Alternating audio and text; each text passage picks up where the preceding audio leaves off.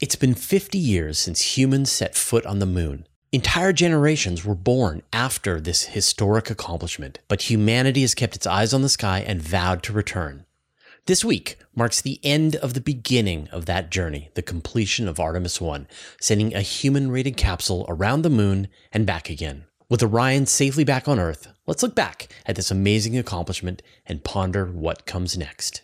It feels kind of surreal, doesn't it, that we're talking now and the Orion capsule has returned from the Artemis 1 mission, and yet here we are, it's over. I think I can finally breathe a sigh of relief. For those of you who haven't been watching the day-to-day operations of the mission, all of the politics involved, I thought it would be a good time to give a summary of the entire Artemis 1 mission. I'll go into the history of the Artemis program, the constellation program that led into it, all of the events that led up to the launch of Artemis 1, the mission itself, all of the highlights, and the recovery, the return, and what comes next for humanity's return to the moon. All right, let's get into it.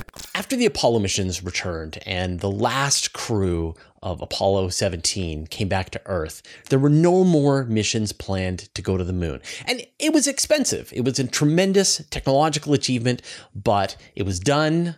The Soviets weren't able to do it. It's time to move on to the next challenge. And NASA turned its direction to the space shuttle and then eventually the International Space Station, keeping its sights on low Earth orbit. And there were no plans to go beyond low Earth orbit for a while. With the International Space Station constructed, with the space shuttle operating, NASA set its sights higher. And under the George W. Bush administration back in the early 2000s, they announced that they were going to be returning to the moon. And the mission was called the Constellation Program, and it was going to consist of two major spacecraft. One was called the Ares 5, and this was going to be a heavy lift vehicle similar to the existing space launch system. The other was called Ares 1. It would be smaller, safer. It would carry the crew capsule that would then deliver the astronauts to orbit where they would meet up with the larger capsule that would take them to the moon. Unfortunately, building an entirely new moon rocket system was expensive. And unlike the International Space Station, they didn't have the partnership of their international partners. Russia wasn't working with them. I mean, maybe the Europeans would get involved at some point, but there were no concrete plans to work together. NASA was going to be doing this on their own. But the main purpose of the Constellation program was to maintain the workforce. All of the contractors and employees that had worked on the Apollo program were transitioned over to working on the space shuttle. And as the space shuttle started to wrap up, they needed somewhere else to go. And so there was the development of the Constellation program. And you're probably not going to be surprised to hear, but the project was late. It was over budget. And in 2010, it was canceled during the Obama administration. But when I say canceled, the destination was canceled. Humanity was no longer going to return to the moon, but they were still going to build a heavy lift vehicle. And it was changed to be called the Space Launch System. Where this was going to go was still not entirely certain. NASA had developed several targets for where the Space Launch System could go. It could carry a crew of astronauts to an asteroid. It could launch heavier robotic spacecraft like the upcoming Europa Clipper mission. It would just give the United States the heavy lift capacity that it had lost at the end of the Saturn era. Of course, as administrations change, goals change. And in 2017, we got the announcement from the Trump administration that there was going to be a return to the moon, that the Space Launch System would be adapted to carry humans to the moon. And as part of this announcement, we got three major phases. We got the Artemis 1 mission, which would send an uncrewed capsule out around the moon and return it to Earth. Artemis 2 would send a crew of humans on a trip around the moon and return to Earth, similar to the Apollo 8 mission. And Artemis 3 would be that mission that brings humans back to the moon for the first time in 50 years, landing in 2024. Now, come on, let's be serious, right? Even though the announced date was going to be 2024, there was really no way they were going to be able to meet that objective. There were a lot of contracts that needed to be filled, new technology, hardware that needed to be developed, but still, like, a goal is good for focusing the mind. And when I think about the reporting that we were doing over the last few years, a lot of it was about how the Space Launch System was getting delayed. The first test was going to be pushed back. It got pushed back months, years.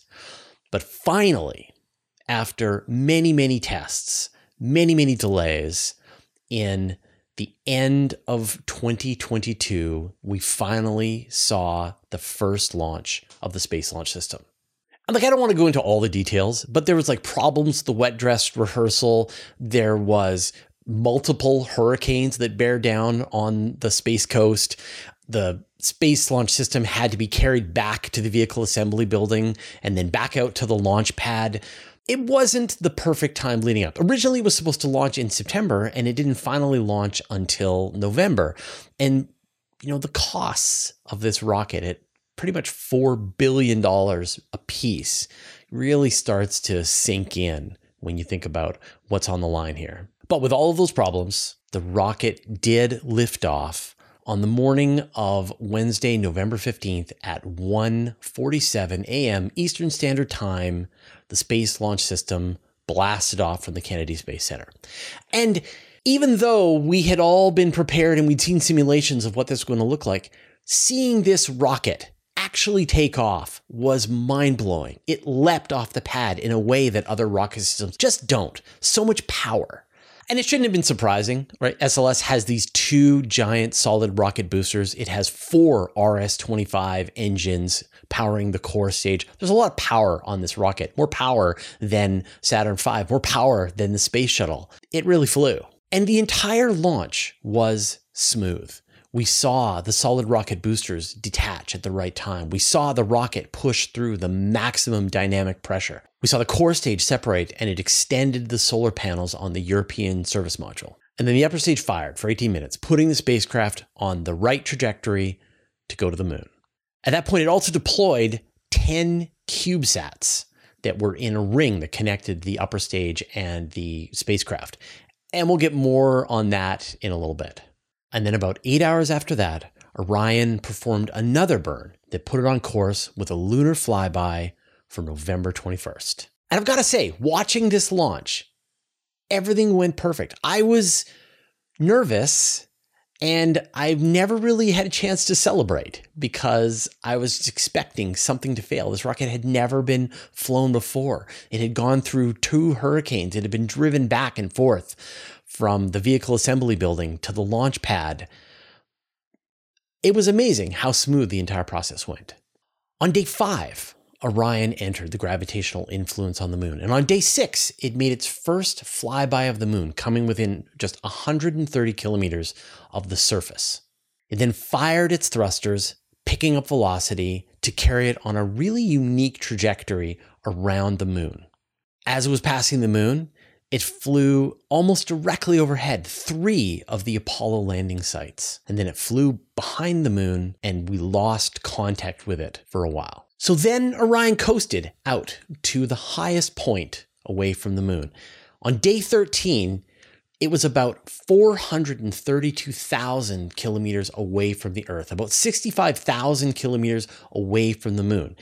And this was the farthest a human-rated spacecraft had ever flown. That's not entirely true. The Apollo 10 capsule, Snoopy, is probably in orbit around the sun somewhere, so it's gone farther. Then on day 16, it fired its engines again, putting it on a trajectory to come back to the moon. Now, while it was on this flight, the real purpose of Orion was tested out. There were many different techniques and technologies that NASA was looking to practice during this mission to make sure that they would all work when humans were actually on board an Orion capsule. For example, they tested all the different thrusters on the capsule, trying different modes of flying the spacecraft.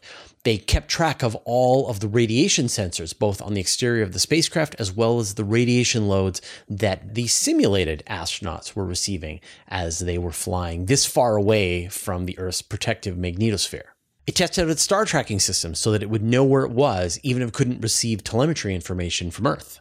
The spacecraft was equipped with 16 cameras. It had essentially modified GoPros on the ends of the solar arrays, as well as many cameras inside and outside the spacecraft. And this allowed them to live stream almost the entire mission. So if you wanted, you could just log in and watch out the window of the Orion capsule. Although it wasn't very exciting most of the time, but still, to know that you were actually watching the view from a spacecraft that was out beyond the distance of the moon was pretty amazing. And on day 18, it returned to the lunar sphere of influence. And once again, it was out of contact with Earth for about 4.5 hours. On day 20, it made its second flyby of the moon, passing again within about 130 kilometers of the surface.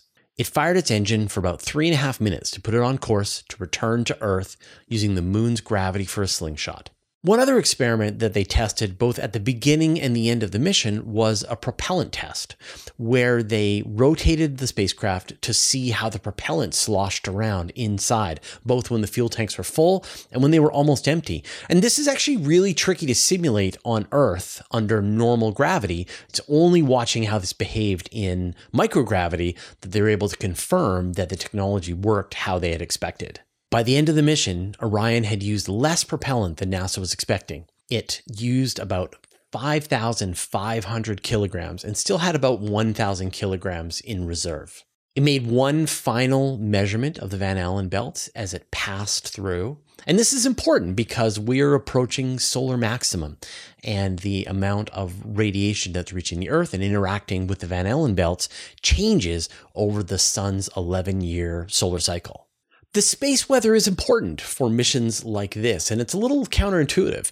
When the sun is at its solar maximum, it's putting out the most amount of radiation. It actually puffs out the heliosphere around the sun, which helps to protect the solar system from cosmic radiation, which is a more dangerous form of radiation. But at the same time, you can be more likely to have solar storms and flares and activity like that. And so it's great for NASA to get a chance to be able to test out this environment as we're approaching solar maximum. Just before Orion reached the Earth's atmosphere, it separated from the European Space Agency's service module, which had supplied it with power and additional resources throughout the entire mission. Now Orion was on its own. It entered the atmosphere above the Pacific Ocean, going about 40,000 kilometers per hour. And when you just compare this, orbital velocity is about 28,000 kilometers per hour. So it's much faster falling down from the moon into the Earth's atmosphere. One of the coolest parts of this mission is they performed a skip technique. This is where they actually bounced off of the atmosphere once using the aerodynamic shape of the capsule to provide lift. That allowed it to bleed off a lot of its velocity before it actually came back into the atmosphere to perform its final descent. Temperatures outside the capsule reached 2,800 degrees Celsius. Now, that's half the temperature of the sun, about twice as hot as lava. And then the friction from the atmosphere slowed it down to just 480 kilometers per hour. And then its parachutes took over to complete the landing. When it finally hit the ocean, it was going just 32 kilometers per hour. Now you might know, but actually this was the second time that an Orion capsule was tested. The first was launched into orbit a few years ago, traveled around the Earth, and re-entered. So they were pretty confident that the landing system was going to work. And so, on Sunday, December 11th, it landed in the Pacific Ocean off the coast of Baja, California. The spacecraft floated in the ocean. It was met by the USS Portland and brought on board for a return to port. The entire flight lasted for 25.5 days, completing a 2.2 million kilometer journey. And as an interesting coincidence, this day matched exactly the 50th anniversary of the Apollo 17 moon landing, which of course was the last time that humans set foot on the moon. Now that Orion is safely on the ground, we can look back and see how the overall mission went. And I've got to say, it was almost close to perfect. There was one part earlier on in the mission when NASA lost communication with the spacecraft for about 45 minutes. That was a little unnerving, but they were able to restore communication, and then there were no more problems, apart from the times when it went behind the moon, which is what they were expecting. The launch itself caused a lot of damage to the launch platform.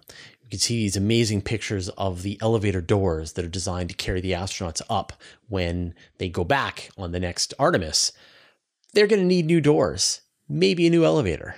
Probably the biggest loss of the mission was the CubeSats. I mentioned earlier on that It released 10 CubeSats onto the same trajectory off to the moon. And within a few hours, it was obvious that many of them had already gone offline.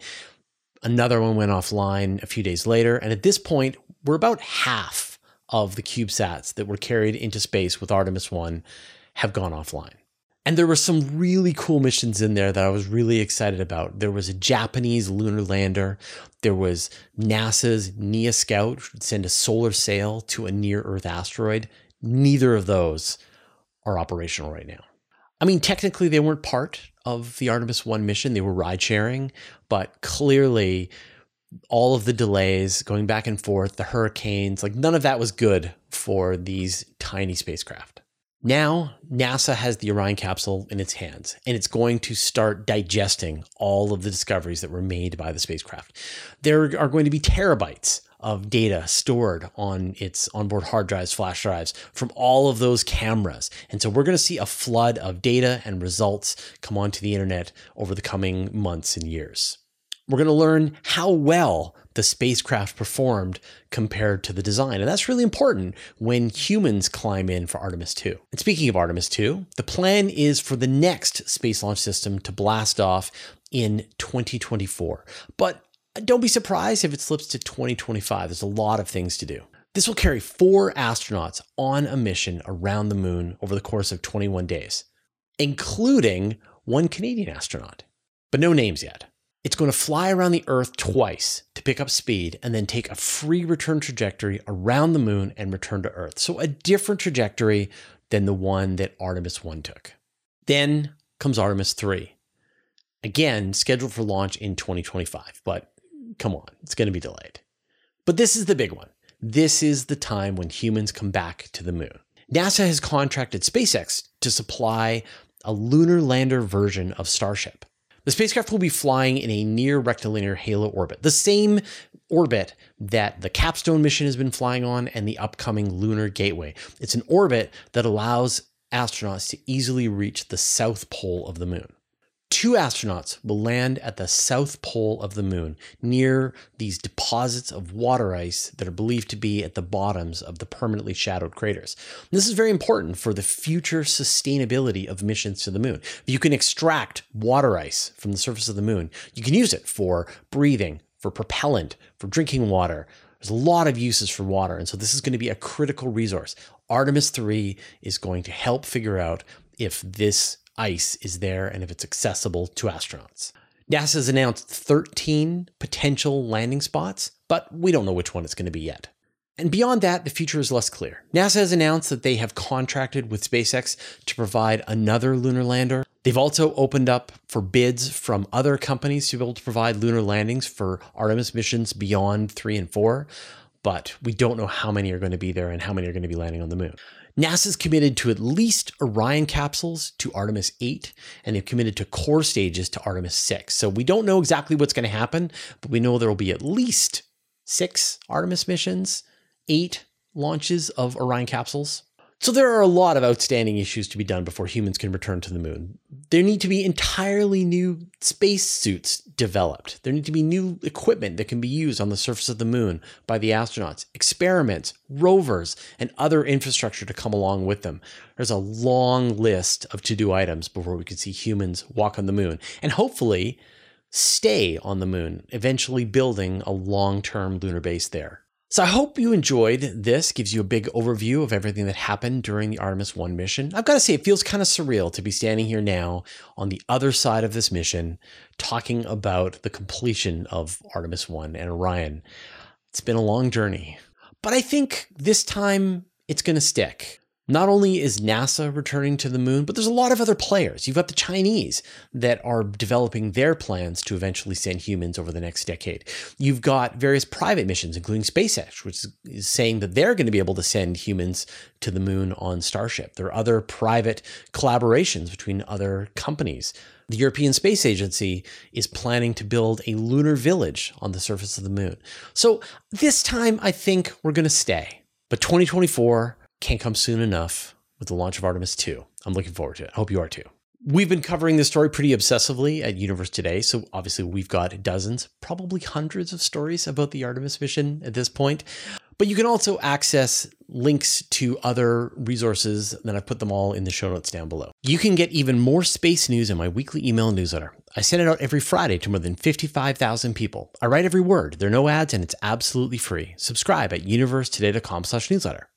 You can also subscribe to the Universe Today podcast. There, you can find an audio version of all of our news, interviews, and Q&As, as well as exclusive content. Subscribe at universetoday.com/podcast or search for Universe Today on Apple Podcasts, Spotify, or wherever you get your podcasts. A huge thanks to everyone who supports us on Patreon and helps us stay independent.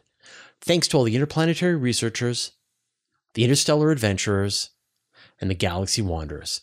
And a special thanks to Josh Schultz and Andrew M. Gross who support us at the Master of the Universe level. All your support means the universe to us.